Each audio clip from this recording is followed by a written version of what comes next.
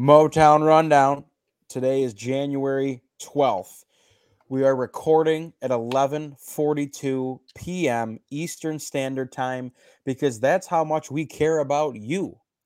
And boy, do we have an episode this week.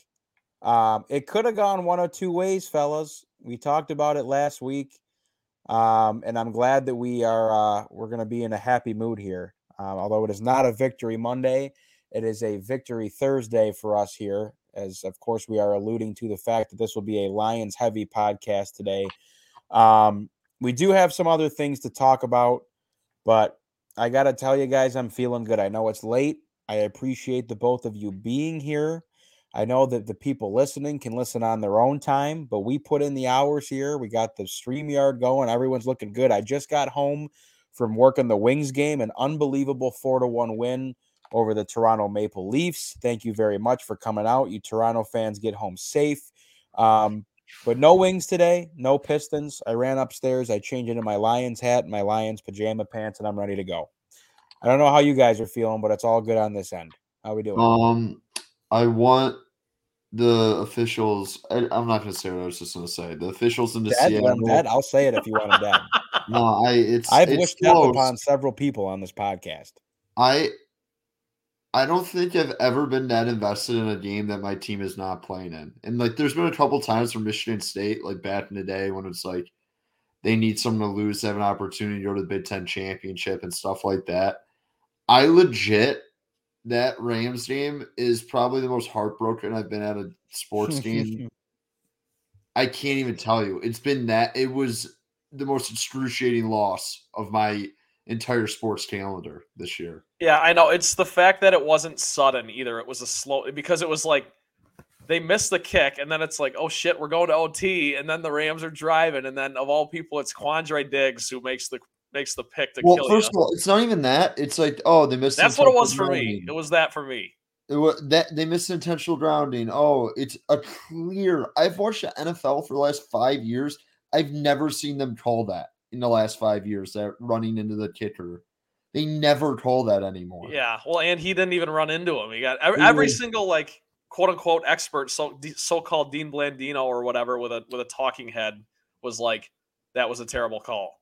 And I had, and God bless him, Kenneth Walker. I had to watch him rip it's like my own brother ripping my own heart out. Cain and Abel. First of all, if you're a Michigan fan, you got double fucked this week watching him. You're like, this sucks. Even like, what the hell?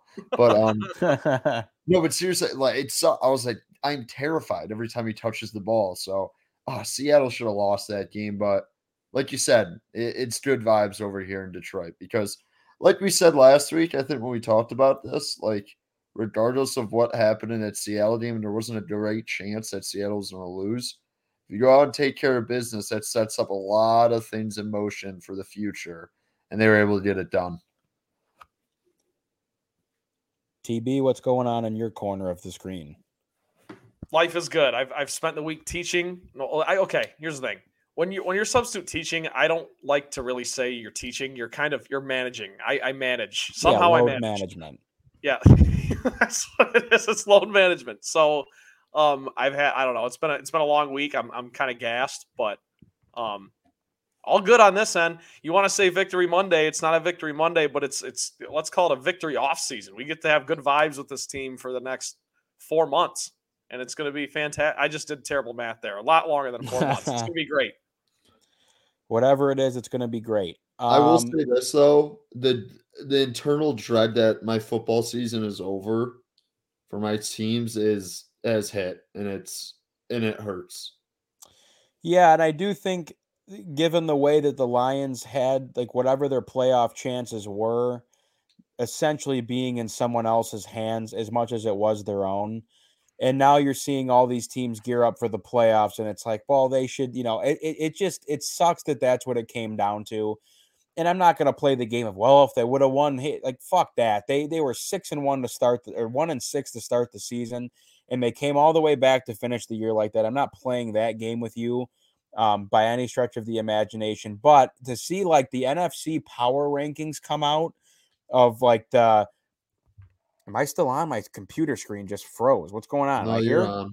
You're on. I mean, this is unbelievable. You're on. I know, but for the power rankings that come out, and you see the Lions are ranked like 4th in the NFC ahead of what 4 or 5 other teams that are in the playoffs was just a real swift kick in the nuts. But nonetheless, it's all good. We will talk about that further down the road. We do have a couple more things to get to before that. Number one, some people may not remember this, but I don't forget. At the beginning of the Motown Rundown football season, I had everyone on this team put in a futures bet. I believe I had Michigan State over 7.5 wins, dead nut loser.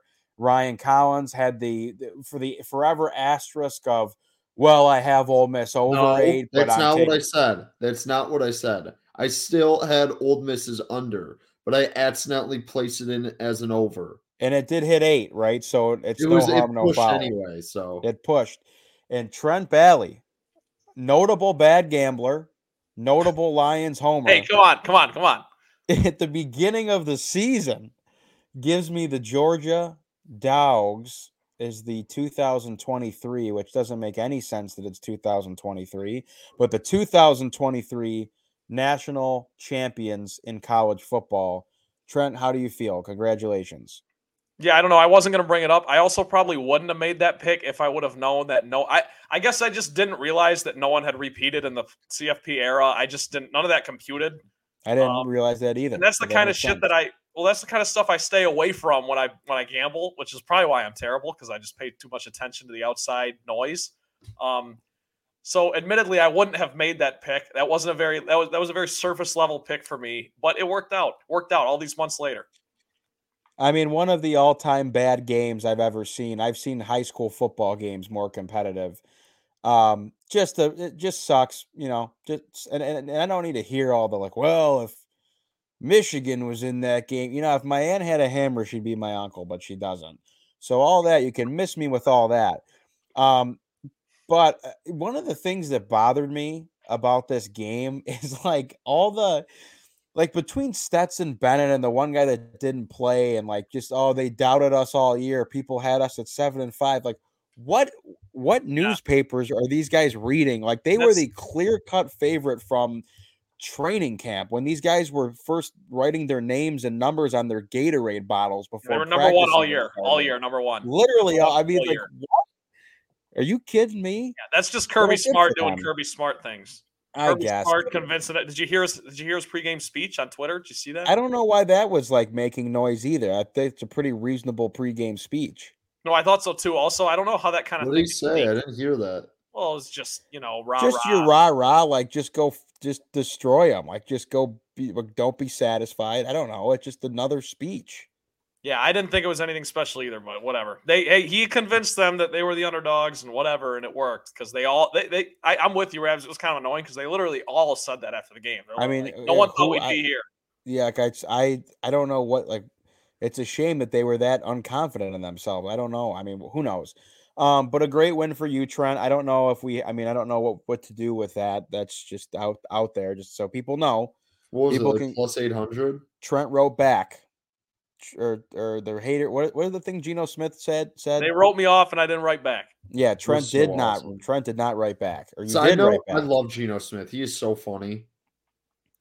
He's a pretty likable guy, I suppose. West Virginia legend, all-time middle school college football guy for me. Seriously, yeah, I agree.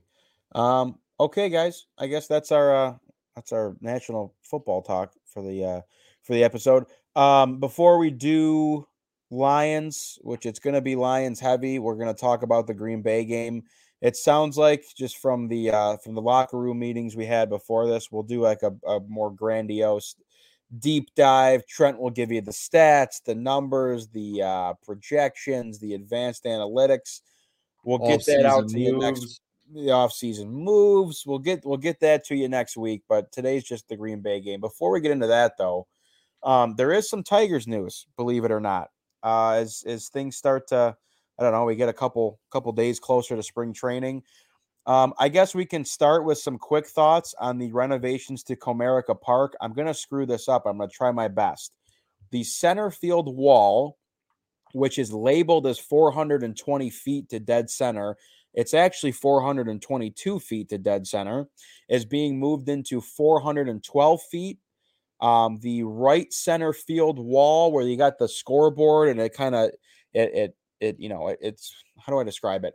It juts up. It's like a little mini green monster type of deal. I believe that's being taken from 13 feet high down to 7.5 feet high.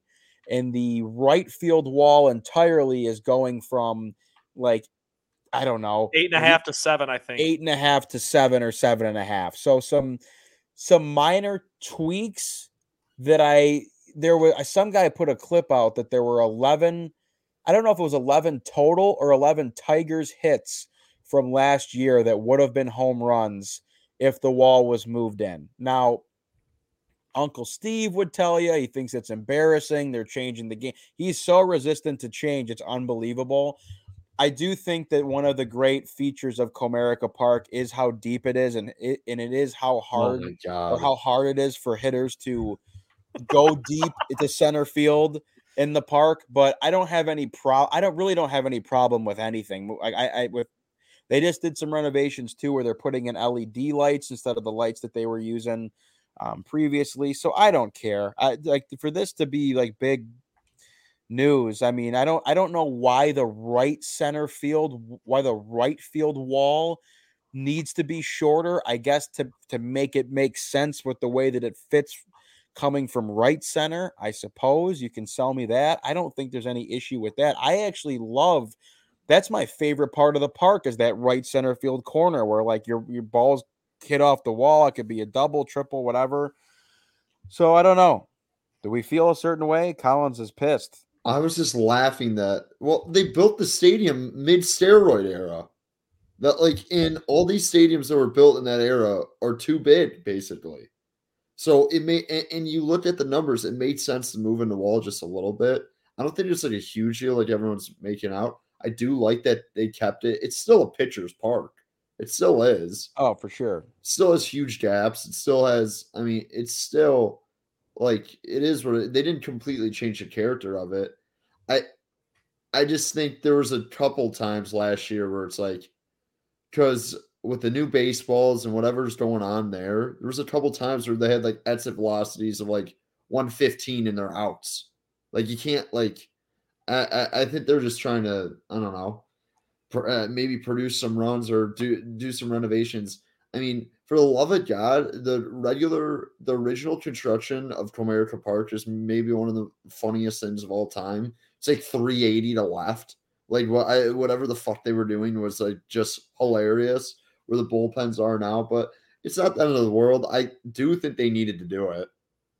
I mean, sure. I honestly, and the thing about it, I'm very curious. I just want to see how it looks because I think Comerica is a very pretty looking park to see on TV and in person, and it has good sight lines. I wonder if it affects any of that. Are they going to add any seats maybe? Like, I don't know. That's the only thing I was curious about. I don't think it's going to affect any gameplay. You're going to see like 5 or 6 more home runs go out a year than you're usually. You know what I mean? Like, you're not like how many like shots are hit up on that wall? It's either a home run or it's like at the base of the wall. Know what I mean? I'm just saying, like, I don't think it's going to be that big of a difference. Trent, do you feel any type of way? Definitely think overall it's probably a good thing. I don't know. Like you said, Rabs, there were at least 11-ish. I saw 11, but, you know, who really has the time to go back and watch 162 games? Some guy did. Some guy did. Riley Green, I saw, had a few that he hit to the track that would have been out, you know. And we've known this our whole lives. It's like, this is such a blowhard thing to say, but you wonder how many more home runs Miguel Cabrera could have had. Probably like 50 or 60. I mean, I think he'd be close to Pujols. I think he. But I don't know. When you look at like what baseball's doing and where it's going, it's just like the new balls and the banning of the shift. It's just the writing was on the wall, and this isn't like it's not a huge change either. So I'm fine with it. I am interested. Colin said if they're going to put like 2 rows of seats in there or what. But the thing that sucks about the Tigers is, and we haven't really talked about the Tigers for a while, the fact that they've literally done nothing this offseason and have been maybe the most uninterested team in Major League Baseball, is that I actually think the rule changes are going to help baseball this year, and it's going to be more watchable product. and the fact, and I'm gonna watch until the Tigers are like 0-90. I'm probably gonna watch the first 2 months of the year, regardless of what the record is. But like the Trump mentioned that there's things like I think baseball's actually making good changes, like for the play at least. I don't know of the regular season, and it sucks that the Tigers are just straight up. We haven't talked about them forever because there's nothing to talk about. I know they made a trade this week, but like just such an uninteresting team right now. Yeah, the lack of free agency news has been disappointing. I mean, it doesn't really seem like many teams have done a ton. The Carlos Correa thing is so hard for me to wrap my head around and follow. I don't even care. But Trent, I mean, there was a trade to announce. Do you have it in front of you? Because I don't even fucking remember what it was. But besides Greg Soto, the just Greg Soto and Kody Clemens got traded to the Phillies yes, organization. yes. Rabs, are you in tears that Kody Clemens is not in the organization? I'll get to anymore? it. I'll get to it. Oh my god! If you make a claim that they wasted Kody Clemens, I won't. I'm gonna get off the podcast. Trent, I do not know how to pronounce any of the names that came back. You got 3 prospect players back. One is a catcher, and the other 2 are infield, outfield guys, basically utility guys who haven't really carved out a niche in the league yet. So I don't really think this moves the needle for me a ton. It more so just, and Rabs, I'll turn it over to you here. I think personally, the bigger loss is Greg Soto. I don't know if that's a hot take. I don't know. No, it obviously is because Kody Clemens isn't a Major League Baseball player. Okay. Well, I think the bigger, Greg Soto obviously was your closer for the last, 2 years, 3 years? He made the All-Star team, although there's that stupid caveat of everyone. He shouldn't have made the All-Star team last year, by the way. Correct. And that's fine.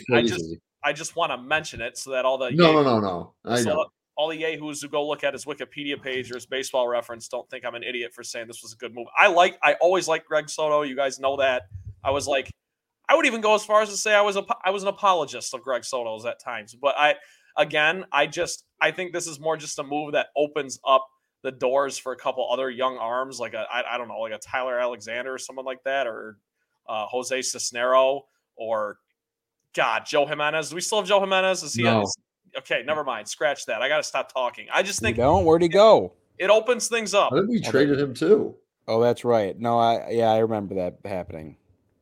It just wasn't going to be Greg Soto. I've got a stat somewhere. I lost it. I don't know. It's like he led the team in saves, obviously, last year. Saved more than he didn't, of course.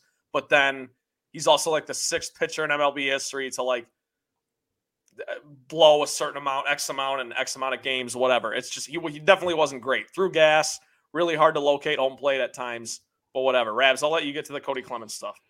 Yeah, I mean, we were talking about this last year as far as like when's the right time to trade Greg Soto, and it's hard to look at this in the scope of like the Scott Harris era because he wasn't around at the trade deadline last year. The Tigers decided to keep Avila through the trade deadline before cleaning house or whatever, which was ridiculous, but beside the point. So, to me, walks kill.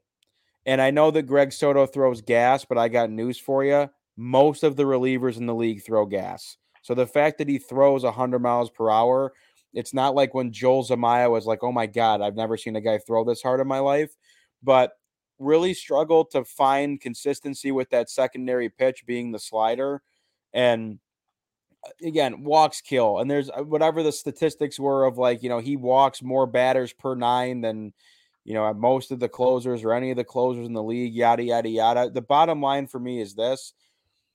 You have to have a better option as a closer than Greg Soto. I'm not saying he's a bad baseball player. He's a bad pitcher.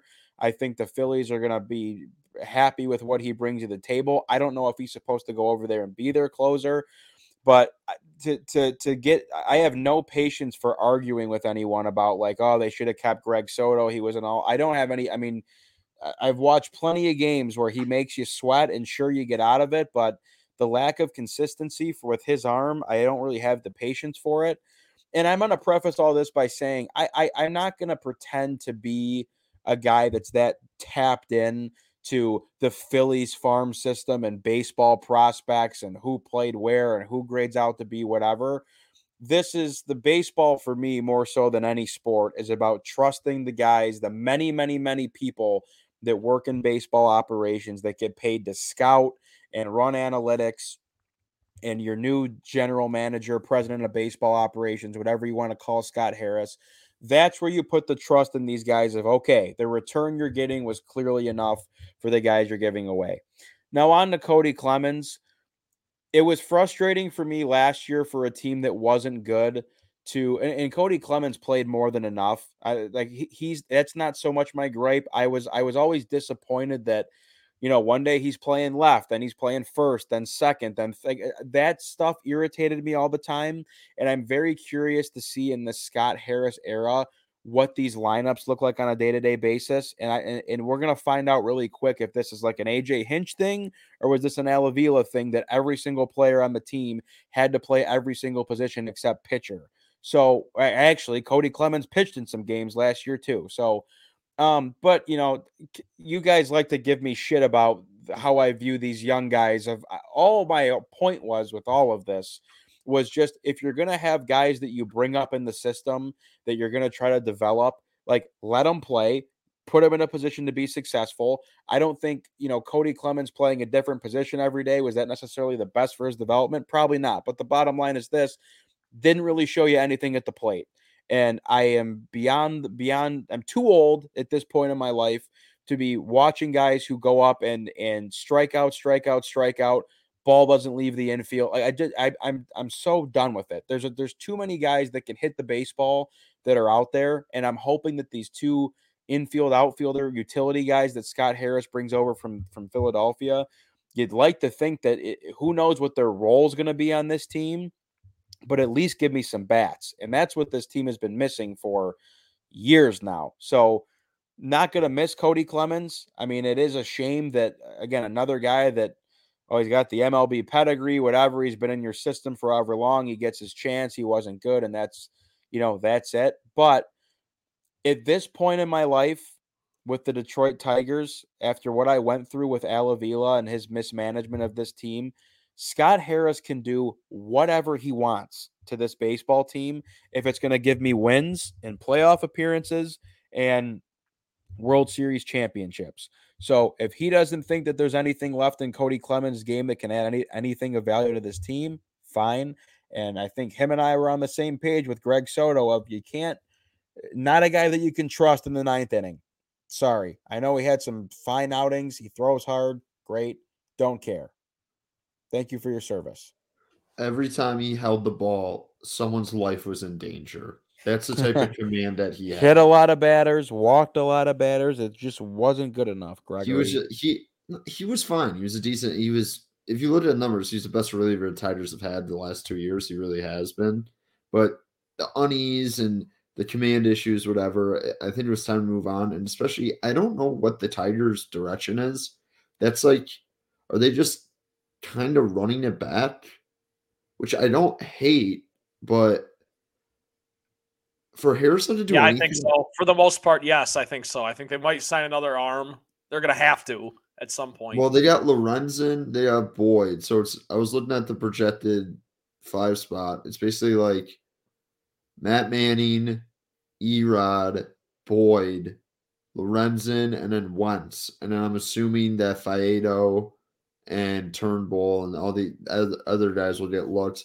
The one that I do see happening this year, and I hope that they do this, is with a lot of these young arms moving a couple to the bullpen, especially the guys who've not been able to stay healthy, like a Joey Wentz. Like I know people have hopes for him to be a starter, and maybe he is.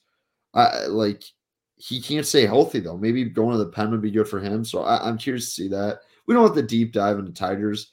We're just talking about this deal. I guess though the 2 guys that they got from everyone who I trust that knows a lot about baseball, like they have some potential. It's not like a nothing trade. And in an organization that does not have enough bats in their farm system, it's nice to load up a little bit. So that's the one positive you can take from this trade. I'm not going to tell you they're going to be good or something, but what I saw is that they're not nothing prospects. They're guys that who could potentially play in Major League Baseball. So, all right, not nothing is good. I'll take that. Okay, there's your Tigers talk for the next couple of months, unless something else happens. Now time for the big news. This is why we're here. The buzz on Monday was obviously it was electric after the game Sunday night, and Monday was awesome and whatnot. Um, but to end the season and a season that was, I mean, geez, to start 1-6 and then you run the table as best you can in the second half of the season. But the Lions go into Lambeau Field with the Packers' playoff dreams on the line against Aaron Rodgers, and they beat the boogeyman. They looked up, they peeked under the bed, they opened the closet, and they welcomed the monster out, and they looked him in the eye and said, "You're done. This is it. No more." And I was drooling all day long. I had that. I don't know if you guys saw my tweets. I had that Kevin McAllister clip ready to go hours before the game of when he comes outside his house and he's like, "I'm not afraid anymore. I'm not afraid anymore." We're talking to the robbers. And that's how it feels. Lions 20, Packers 16. And I mean, just there's so many different ways we can attack the game, but I guess I'll take the emotional side first. It obviously sucked to have things lined up the way they did as far as knowing before that game starts where you're going to be at. And I was locked into the Seattle game, and it was a good game to watch because I mean there wasn't a lot of scoring. It was back and forth. Both teams took turns, I guess, playing mediocre football until it gets to the end.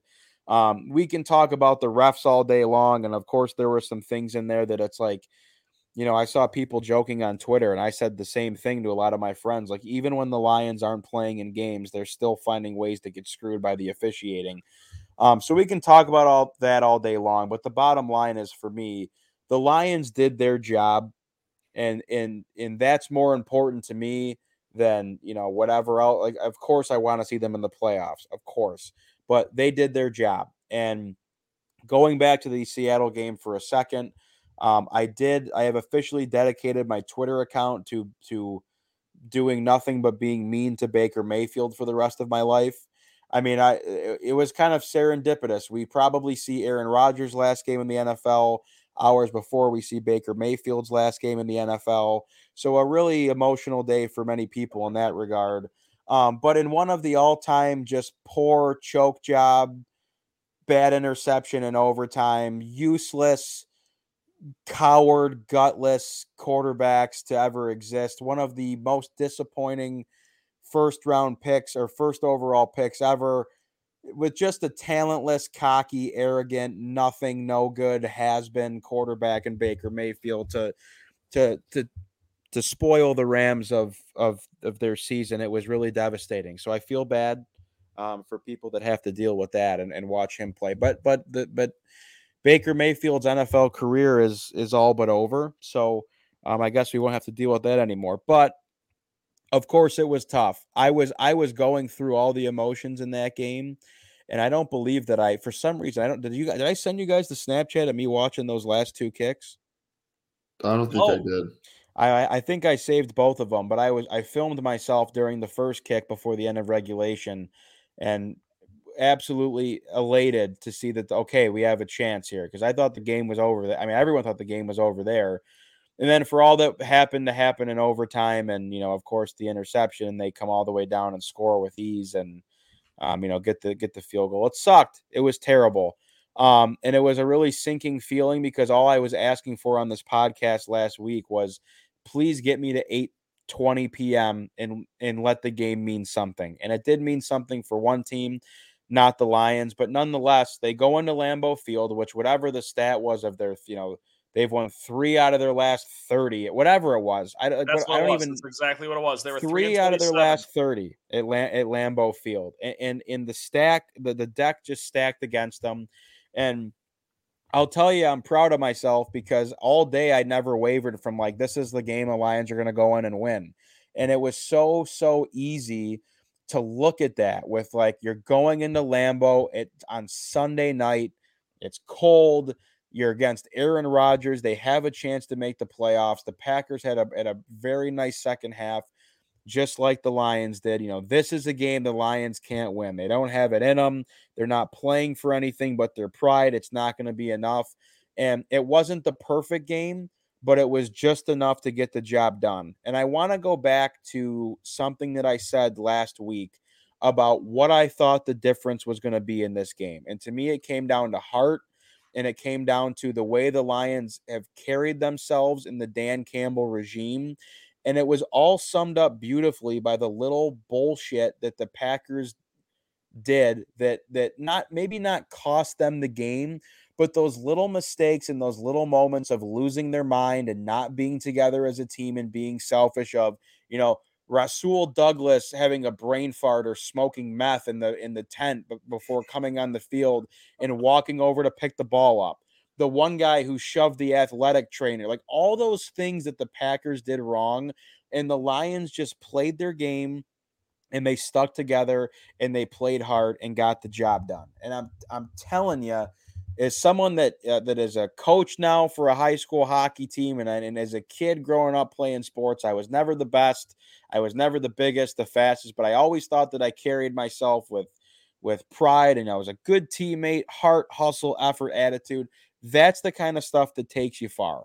And that's, to me, the biggest takeaway from this Lions team and this Lions season. What did that have to do with anything? Well, I'm just saying that's the stuff that matters. And the Lions have that, and they put that on display on Sunday night. The Packers crumbled. They lost their mind. They got guys assaulting the training staff. And that's one of the funniest things I've ever seen in my entire life. Smoking crystal meth. It was insane what was going on. I've never seen anything like it. But it was amazing. And I don't think that you can appreciate what that Lions win meant unless you are like us and have been through all the shit with the Lions. Like, on the outside looking in, the average fan's probably like, well, you won a game on Sunday night, your season's over, who cares? But I think we can agree on this podcast, and the Lions fan base as a whole, that this win did a lot for a lot of people, because first and foremost, this is a game the Lions never win. They never go to Lambeau and win. They rarely beat Aaron Rodgers, if ever. And they did that. And, to have it happen on Sunday night on the road with the playoff implications, granted, you were already out, but it's not a game they win. And we had talked about this for the weeks leading up to this moment of, like, we knew it was coming. And, Trent and I were on different sides of the Packers-Vikings game of it's not going to matter on Sunday night, the last game of the year. But it ended up mattering. And I think in the back of our minds, we knew this was going to come down to the wire. And it's exactly the storybook ending that you drew up. And I just couldn't be more satisfied with this season, because we had said that you are going to find out what this whole season was about in this game. Was it a fluke? Did they have, did they string together some good wins? But yeah, they're still the Lions. They still can't beat Green Bay. They can't beat Aaron Rodgers. They're not going to go into Lambeau and win. Or do they completely change the narrative, and do they go in there and get the job done? Which they did. And to see all the tweets, and I tweeted myself, RIPSOL, because this, to me, has taken you over the edge. You've beat Aaron Rodgers. You had one divisional loss all year long in a game that you had won and should have won. You beat Aaron Rodgers twice, and you finished the season 9-8 after the season was lost after starting 1-6. Like, there were so many people that had thrown the towel in, and the team continued to show up and play good football, and they took care of the ball, and the offense clicked, and the defense came around, and they started to play hard, and some of these draft picks looked like studs, and it all started to come together. So, for me, and we'll do the season recap next week, and I tweeted this for the first time in my life, which is maybe a bit tongue-in-cheek, but I am incredibly proud to be a Lions fan, because if you're a fair weather fan, or you're a fan of another team around the league, the Lions have put everyone on notice. And I know they're not the best team. I understand that. 9-8 is 9-8, but for them to do what they did after starting 1-6, you have to tip your cap and show some respect. And this team has all the momentum in the world going into the offseason. They've got the number 6 pick, right? 5, 6, whatever. And they have the number 18 pick. And they're going to get 2, maybe, I don't know, who knows what they're going to do. 2, 1 if they move up. Really, really good players that are going to help this team next year. They're probably going to spend some dough in free agency. And I really think that this team under Dan Campbell is rocky as it was at time. And you even have guys like me, like, is this guy really cut out to be a head coach? This is the culture that's been built. I think people want to play here and be a part of this now. So that win has propelled this team forward monumentally, and I could not be more excited for next season. So there's my soapbox rant. I want your guys' thoughts on the game, how you feel about it. I mean, I know you guys are fired up, but it's been great. Well, I just think when I said this last week, you have the opportunity to shift the culture. They shifted the culture. This going forward, this is a franchise I think players are going to want to come play for with the front office and the head coach they have at the helm. Then it's be very easy to re-sign guys. You already saw Skipper come out basically, not Skipper, Kaminsky come out basically said, please re-sign me.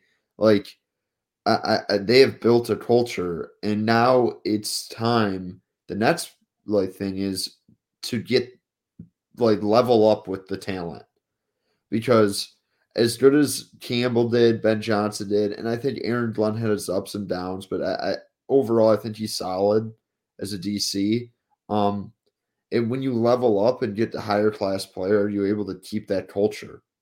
Like, know what I mean? When I think about stuff like that, it's like Michigan State from 2013 to 2015 recruited a certain type of player, and they were the best team in the Big Ten for 3 straight years. And then they tried to level up after they went to the playoff and recruit different type of players, and it didn't work out. And I know it's a completely different thing, but the number one thing about this Lions team is the culture has shifted. And now it's important who you bring in. And I think they are diligent with that. I think Brad Holmes, I said this a couple of weeks ago, I think currently he has done the best job in Detroit out of all the GMs. And everyone wants to be like Steve Eisman. Yeah, he did all that sweet stuff in Tampa. He still hasn't really. Eisman is yet to really go for it yet. I think Holmes has made a couple moves, like trading up to get Jameson Williams and making the Stafford trade, is going for it. Know what I mean?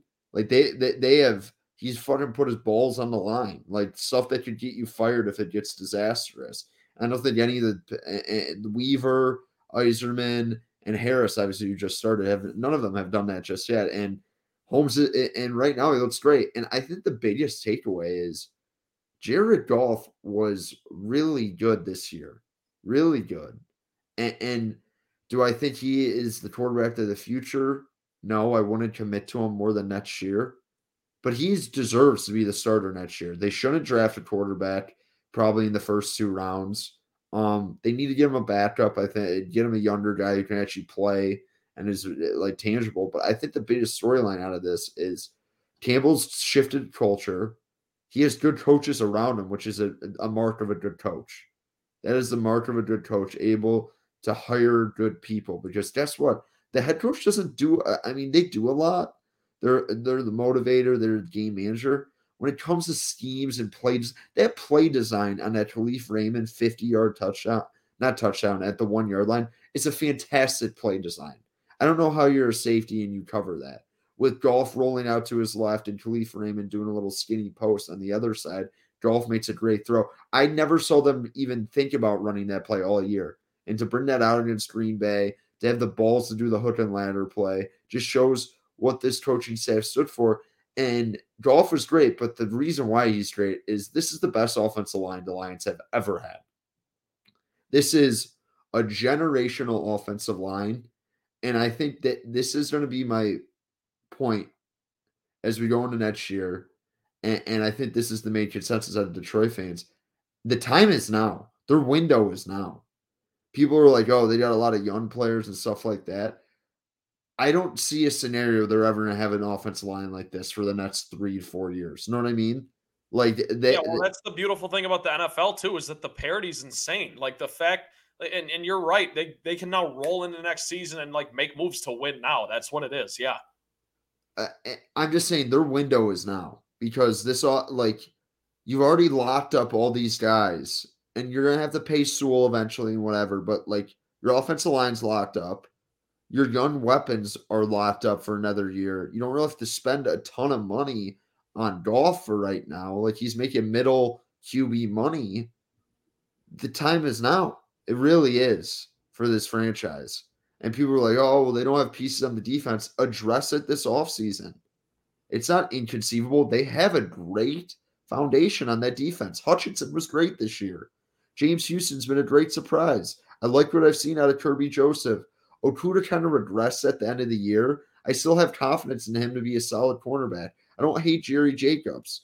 Anzalone had a decent year. They have decent foundation, but obviously it wasn't a good defense this year. Go out and address it. This is this team's window the next 2 to 3 years. And people are like, Ryan, I think you got to wait a little bit more. They got to win. They haven't won a division. I'm telling you, this offensive line needs to be capitalized because guess what? You're going to have to pay Hutchinson in a couple of years. You're going to have to pay Sewell in a couple of years. You're going to have to pay Amon St. Brown. They have a lot of young guys who are the talent of this team. And when you look at teams like Seattle with Russ and all that, you got to make decisions in the NFL. You really do when you have this talent base. I just think people need to look forward the next 2 years at least is an opportunity for this team. I'm not gonna say the SB word because I'm just saying if they want to win this division and level up and they can start getting more creative and be a contender in the NFC, I think it's the next 3 years. I really do. Because you have these young, controllable guys under contract, and you've locked down this offensive line. And there's a couple moves they need to make in this offseason, obviously on the defensive side of the ball. But there's guys like Bugs, who I like. There's guys like Kaminsky, who had a great year when he was in the lineup.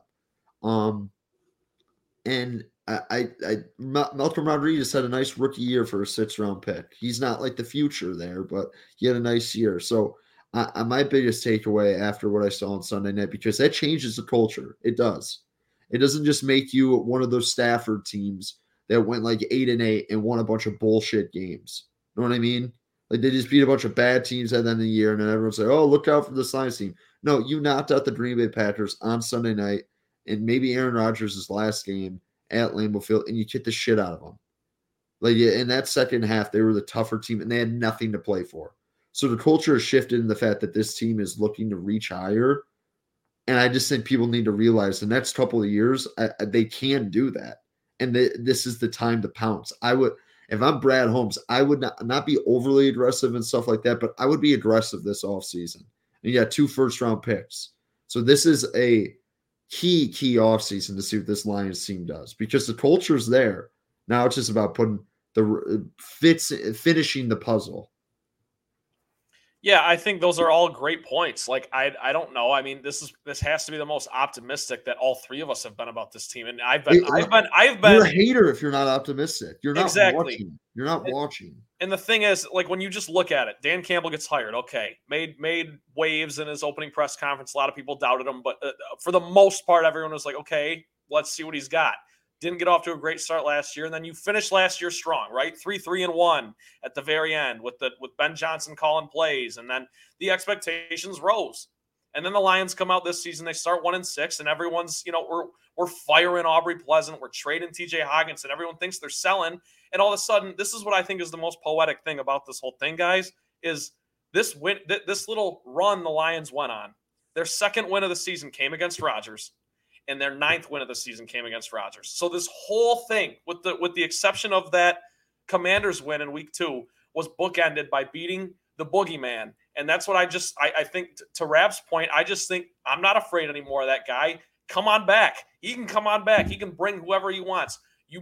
This is a point of demarcation for this team and looking at this division. And like you said, Collins, it's the time is now. It just is. So you guys handled all that. I want to just talk about a couple quick things from the actual game itself. I mean, of course, it lost a little bit of juice when the Rams did their thing. Baker Mayfield threw the ball to Quandre Diggs, whatever. But for Dan Campbell to basically, for your coach to say on the sideline in the pregame interview, we don't want them to go. I thought that was the most badass thing ever. I understand there's a level of gamesmanship and sportsmanship. Usually coaches don't say stuff like that. We don't want them to make the playoffs. And you could just see that was enough for this team. All the reports were they weren't really down in the dumps after finding out the result of that Seahawks-Rams win. They were still gassed. They still felt like they had a lot to play for, and that speaks to Colin's point. That just speaks to the culture, and it has shifted. So I thought that was great. And you also, one little piece of the puzzle there is you're also still playing for a winning record. That's huge. I'm not saying the difference between 8-9 and 9-8 is huge because, as you see right now, there's an 8-9 team that won the division this year, and Tom Brady. There's a 9-8 team with Trevor Lawrence and the Jaguars that won the division. So that the difference between 8 and 9 wins is not like monumental, but being able to say that this team had a winning record, we get to say that all offseason. We get to say the Lions were, yes, Rabs, they're the 4th best team in the NFC right now. If you were to do another power rankings and roll into next week or if a week 19, if there was such a thing. So that to me was huge. You got to end Rodgers. You got to play for, take them out, not let them go, and you got to play for a winning record. Now, as far as the actual game went, Kirby Joseph was brilliant. I think he tied Brian Urlacher, for 3 interceptions against Aaron Rodgers in his career, and he's played 2 games against Aaron Rodgers. So that's pretty impressive there. Aiden Hutchinson was amazing. I don't know what's going to happen with Defensive Rookie of the Year. I think Sauce Gardner's still going to win it because he's probably a top 5 corner already in the league. But Aiden Hutchinson certainly made plays when it mattered. He certainly has the numbers to win the award any other year almost. So respect to him. That was absolutely the right pick. I have to imagine the Jaguars are a little weary on that whole situation. I think they just overthought it and whatever. And the other thing I wanted to mention, just for shits and giggles, Jamal Williams passing Barry Sanders for franchise rushing touchdowns in a season. That's awesome. And that's a guy who of course, is an unrestricted free agent. He can go wherever the hell he wants. And he's got that, 17 rushing touchdowns to show people and to put on the laminated resume sheet. And someone's going to pay him. And I just hope that the Lions, this is a guy I'm even okay overpaying for a little bit because he's your leader on both sides of the ball. He's your leader in the clubhouse. And what do you say? What do you say if you don't re-sign a guy like that? What kind of message does that send? He is your culture. Jamal Williams is. So I'm even okay with in 5 years we look back. We overpaid for Jamal Williams. That's all right because you know what? This guy. By the way, he stays healthy too, unlike DeAndre Swift, and he's a very effective runner of the football. But more than that, he just embodies that culture that you're trying to build right now. And lastly, this is just a small thing, but Collins, you mentioned it. Isaiah Boggs made plays. Jerry Jacobs, these little guys. I mean, like Malcolm Rodriguez. These names this year that just came in and showed flashes and were bad at times, good at times, whatever. Those are the guys a lot of the time that are making plays for you in key situations. And I just think it all comes back into this big full circle deal about how this culture and every single guy is playing hard and every single guy is making plays. And that's just, we've never been able to say that about, forget the Lions. We've never been able to say that about a Detroit sports team since probably Rabs Wings in 08, 09. I don't know. It's been a long time since the Detroit team has had the identity of we don't really care. We'll play you anywhere. We'll kick your ass. And the Tigers.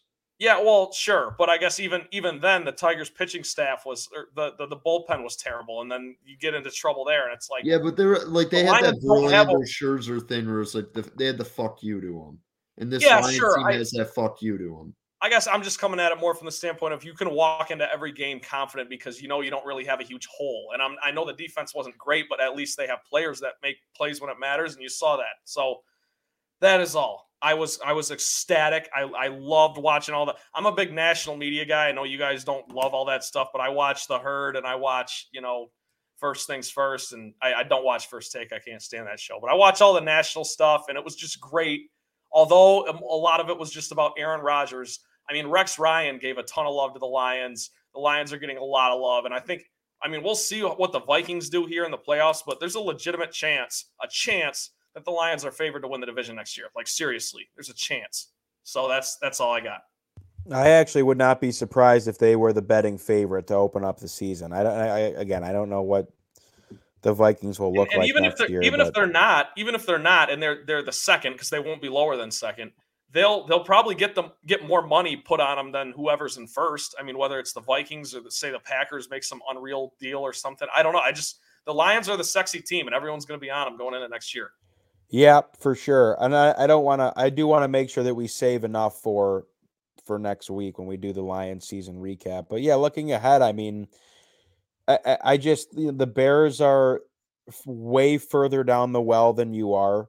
The Packers, who knows? I mean, the whole Aaron They got to rip Rodgers the thing. Band-Aid off. They just got to rip the Band-Aid off and start fresh.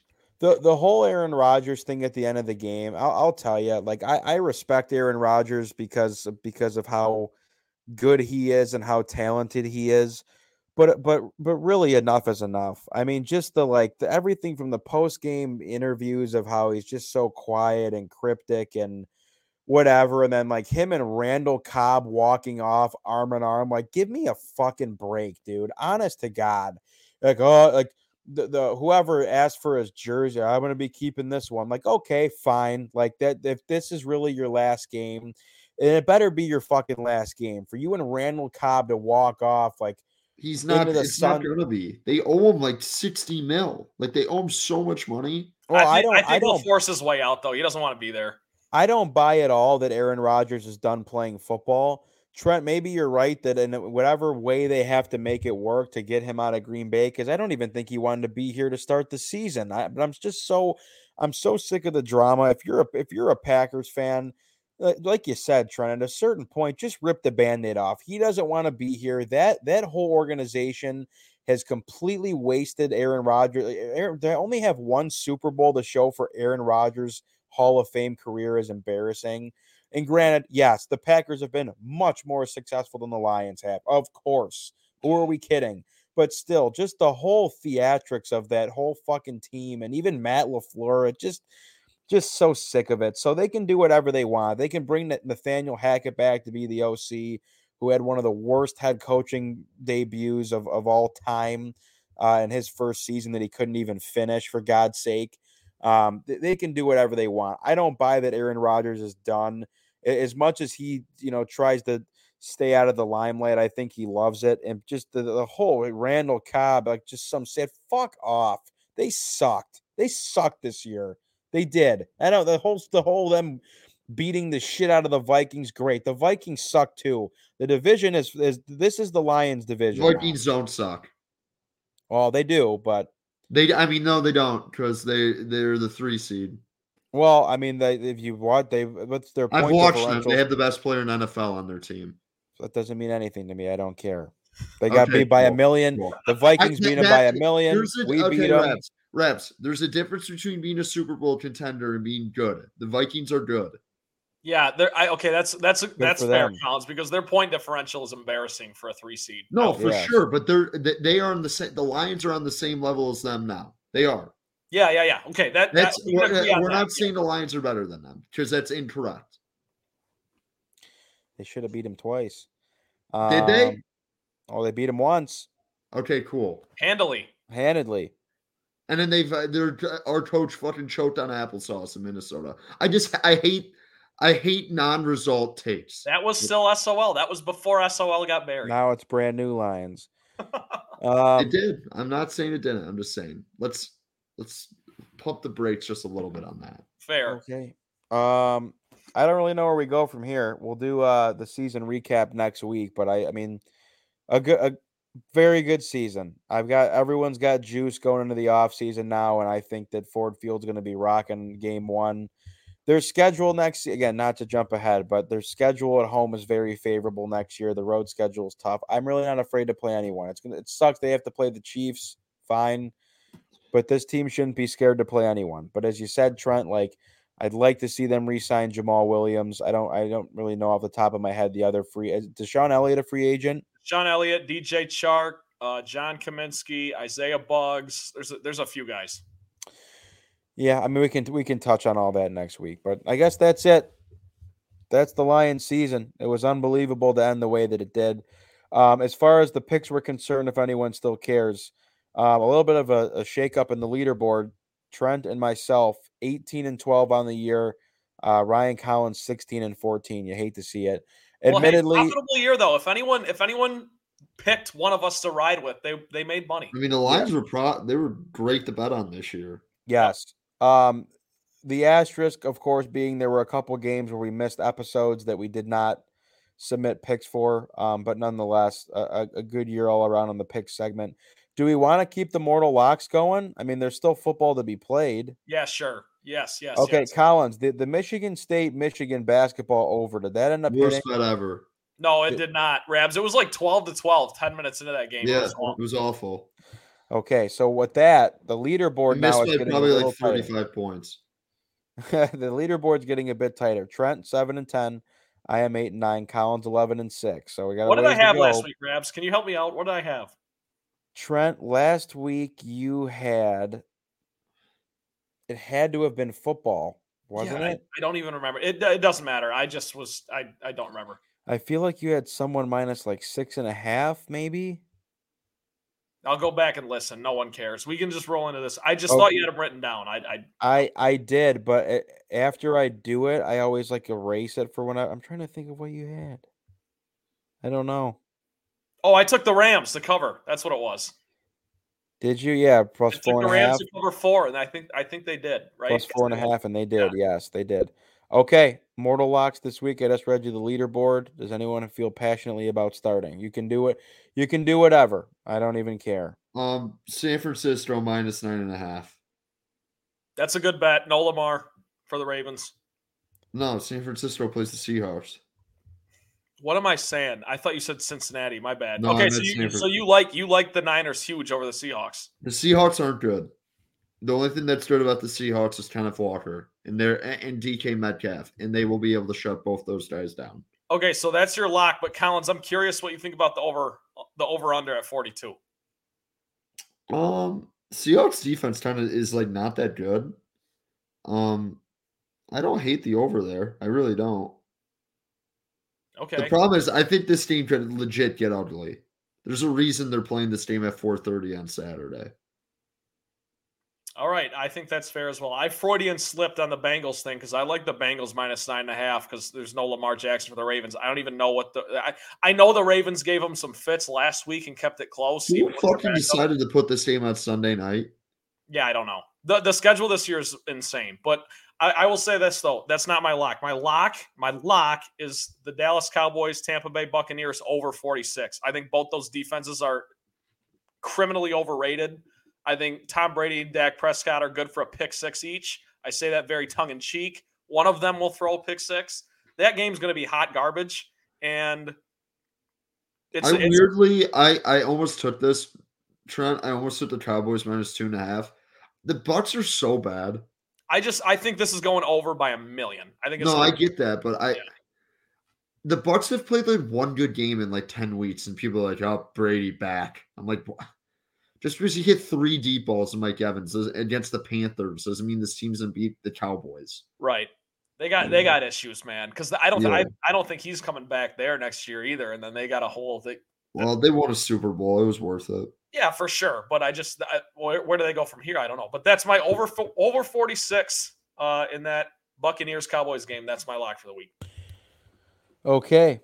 After all of that, I'll stay on this game. My mortal lock this week is the Tampa Bay Buccaneers plus 2.5. Tom Brady, I just can see it. Like, they're at home, and you're right, Collins. They have stunk all year, but to be a 2.5-point underdog at home, and you have the greatest quarterback of all time, I think Tom Brady can get one done. And Dallas, to me, like, I don't think Dak is very good. I know that team has a lot of talent on it. The defense is great. And this could truly end up being a decimation of the Tampa Bay Buccaneers. But you're going to give them, I'm taking them plus 2.5, which I'm sure I'll get killed on. But essentially being a field goal underdog at home, I don't know. I'll give them the benefit of the doubt.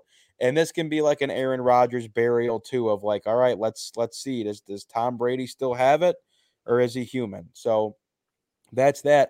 I'll tell you, man, these games fucking suck. These games, to have 2 games that are 9.5-point spreads, the Buffalo game's a 13.5-point spread. Nobody wants to watch the Buccaneers. Giants Vikings, like, the Giants stink. I don't think the Giants are that bad, Rabs. I don't really have any interest. There's nothing about that team. Well, this is what happens when you dilute the playoffs. This is all these sports leagues want the fucking revenue from the TV and then they dilute their product. I totally the agree. NCAA tournament's about to expand, and it's going to be the darkest day of my life. I totally agree. The best game of this entire wild card weekend, which maybe isn't saying much because it has the tightest spread, but the Chargers-Jags game is going to be like a real game to watch. By the way, I actually see the board clearly. I might bet on every single game. Really? I love the Chargers.